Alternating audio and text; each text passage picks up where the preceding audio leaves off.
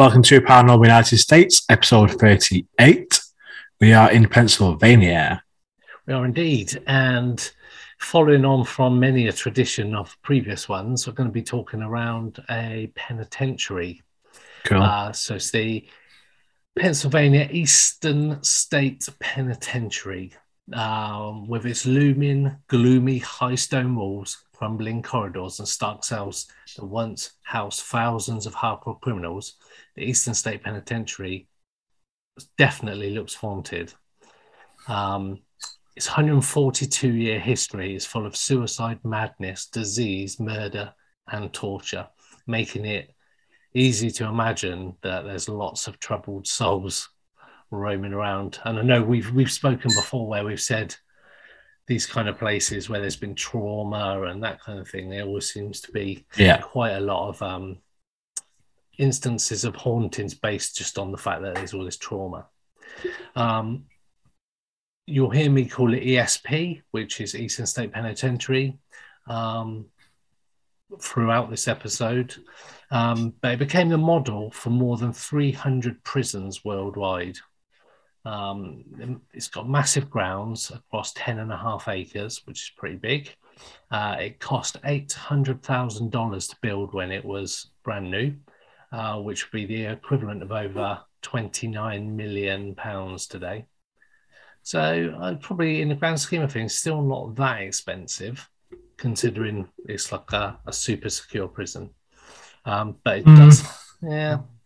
What do you reckon? I mean, it's a lot of money, 29 million. But so nowadays, like, things cost bloody millions straight away, don't they? Yeah. Nowadays. Yeah. But I think that's still a fair amount. And it did house some famous inmates. Al Capone was one of the famous inmates. Cool.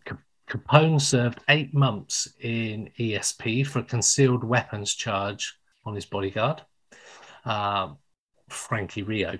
Capone, responsible for the famous St. Valentine's Day massacre, reportedly began being harassed by a supernatural being named Jimmy. Capone later revealed that Jimmy was James Clark, one of the victims of the infamous massacre. Prisoners reported hearing Capone's screams, apparently begging to be left alone. And this activity allegedly continued even after Capone was released and followed him until his death. Wow. So whether that was just a mental thing or not, so that's one of the famous inmates and also paranormally affected. Then we got Willie Sutton, was a famous bank robber. He tunneled his way out of ESP only to be rearrested minutes later. He spent all the time tunneling out. And then we've got James Bruno, aka Big Joe. After losing a series of key positions to rivals in a small town in Pennsylvania, he was like a politician. He attempted to fix ballot boxes as well and still lost. He and his family mowed down the opposition's victory parade in a rain of bullets in the 1934 Kelleries massacre. So he went to prison for that as well. Can't take a loss. No, that's bad and sour grapes, isn't it? That is for definite. The harsh punishments, though, used on prisoners are enough to make you shiver, even if you don't see a ghost there. Originally, the prison operated under the Pennsylvania system. This method of reform required strict and complete solitary confinement with no communication except religious study. And over the time, the guards and staff creatively supplemented these primary reforms with more outright torturous punishments. So there was a point where the prisoners were hooded. So prison guards couldn't identify them, and other prisoners could not identify them as well.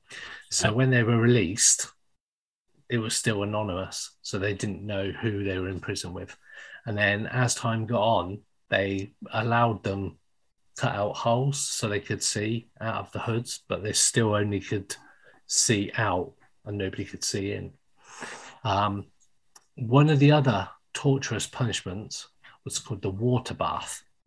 Guards dunked inmates in icy water and hung them from a wall overnight whilst they were freezing.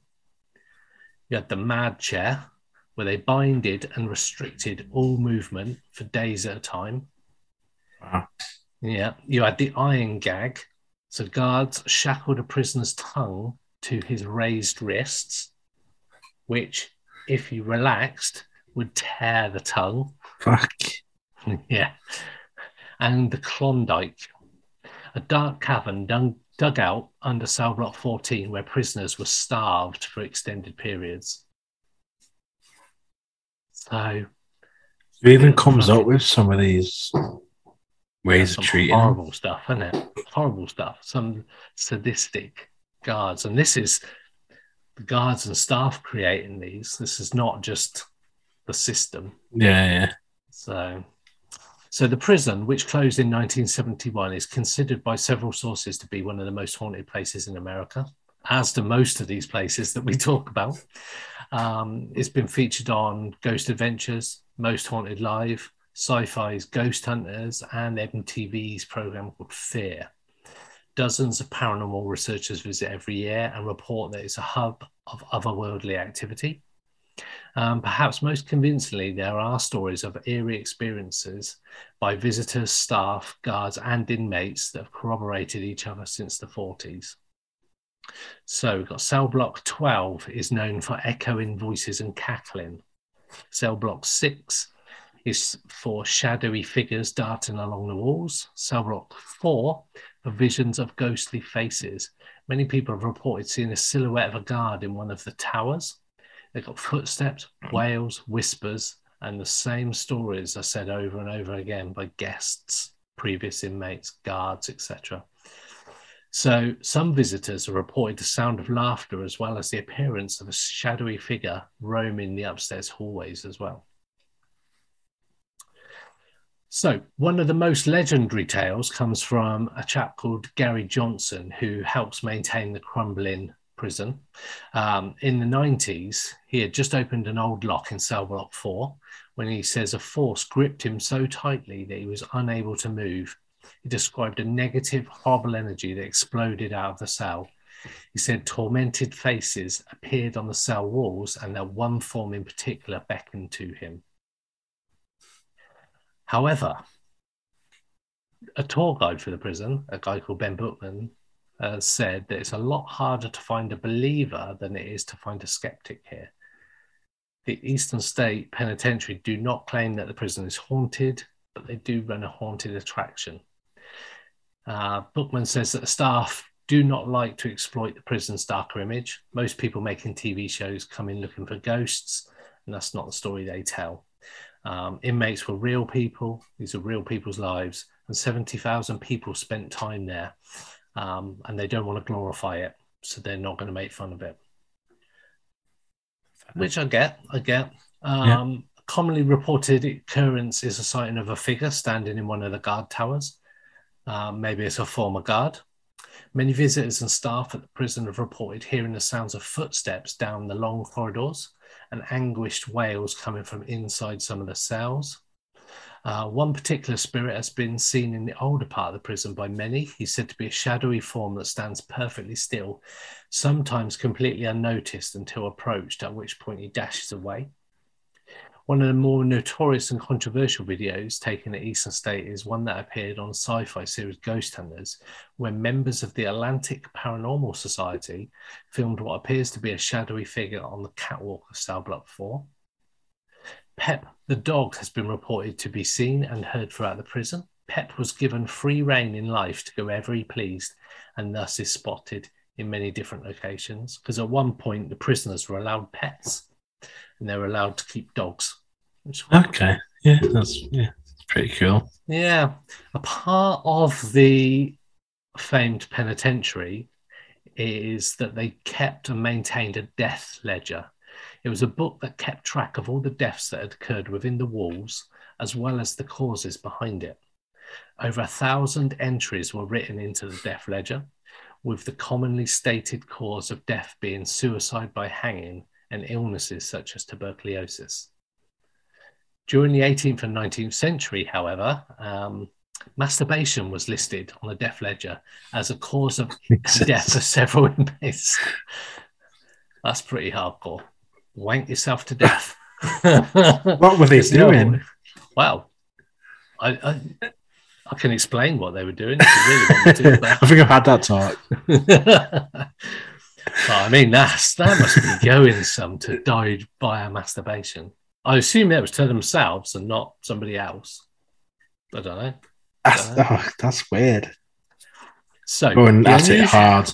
This includes an inmate number 3477, an 18-year-old, fair enough, and inmate 4033, a 27-year-old. The unusual cause of death was prompted by the unfounded belief that masturbation would lead to certain illnesses and even death.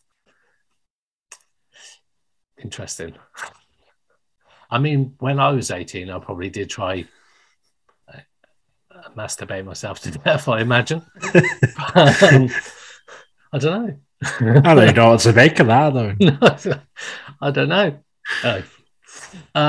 So, of the 18, moving swiftly on, of the 18 cases of insanity listed in the 1838 report, 2/3 of it were thought to have been caused by excessive masturbation. Oh. So 2/3 of 18 cases is 12. It's 12 people. Not quite so paranormal, but that's it's not. It's definitely not. Yeah, I think it's not normal. It's not normal. Abnormal, rather than paranormal. It's weird with that one. Yeah.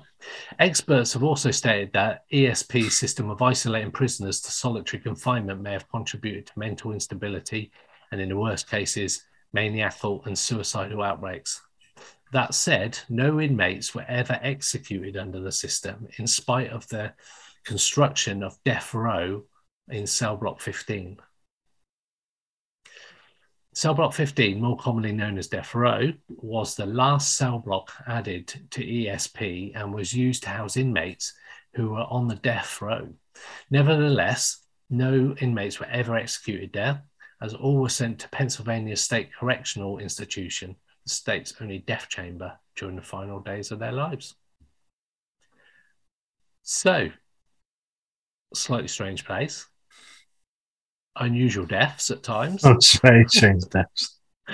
The fact that they had these torture methods, people tried to escape, were caught. The death row that they never used for death row as such, not in that prison anyway. And one of the prisons that was modelled by 300 other prisons worldwide. So must have thought it worked. Yeah. And what with all the different cell blocks, with the echoes of voices and whatnot, it seems a pretty strange place. And the more I was looking into this, the more I was thinking, this place is more of the wild ones of the penitentiaries that we speak about. Yeah. So that was episode 38, Haunted Pennsylvania. I'm Googling.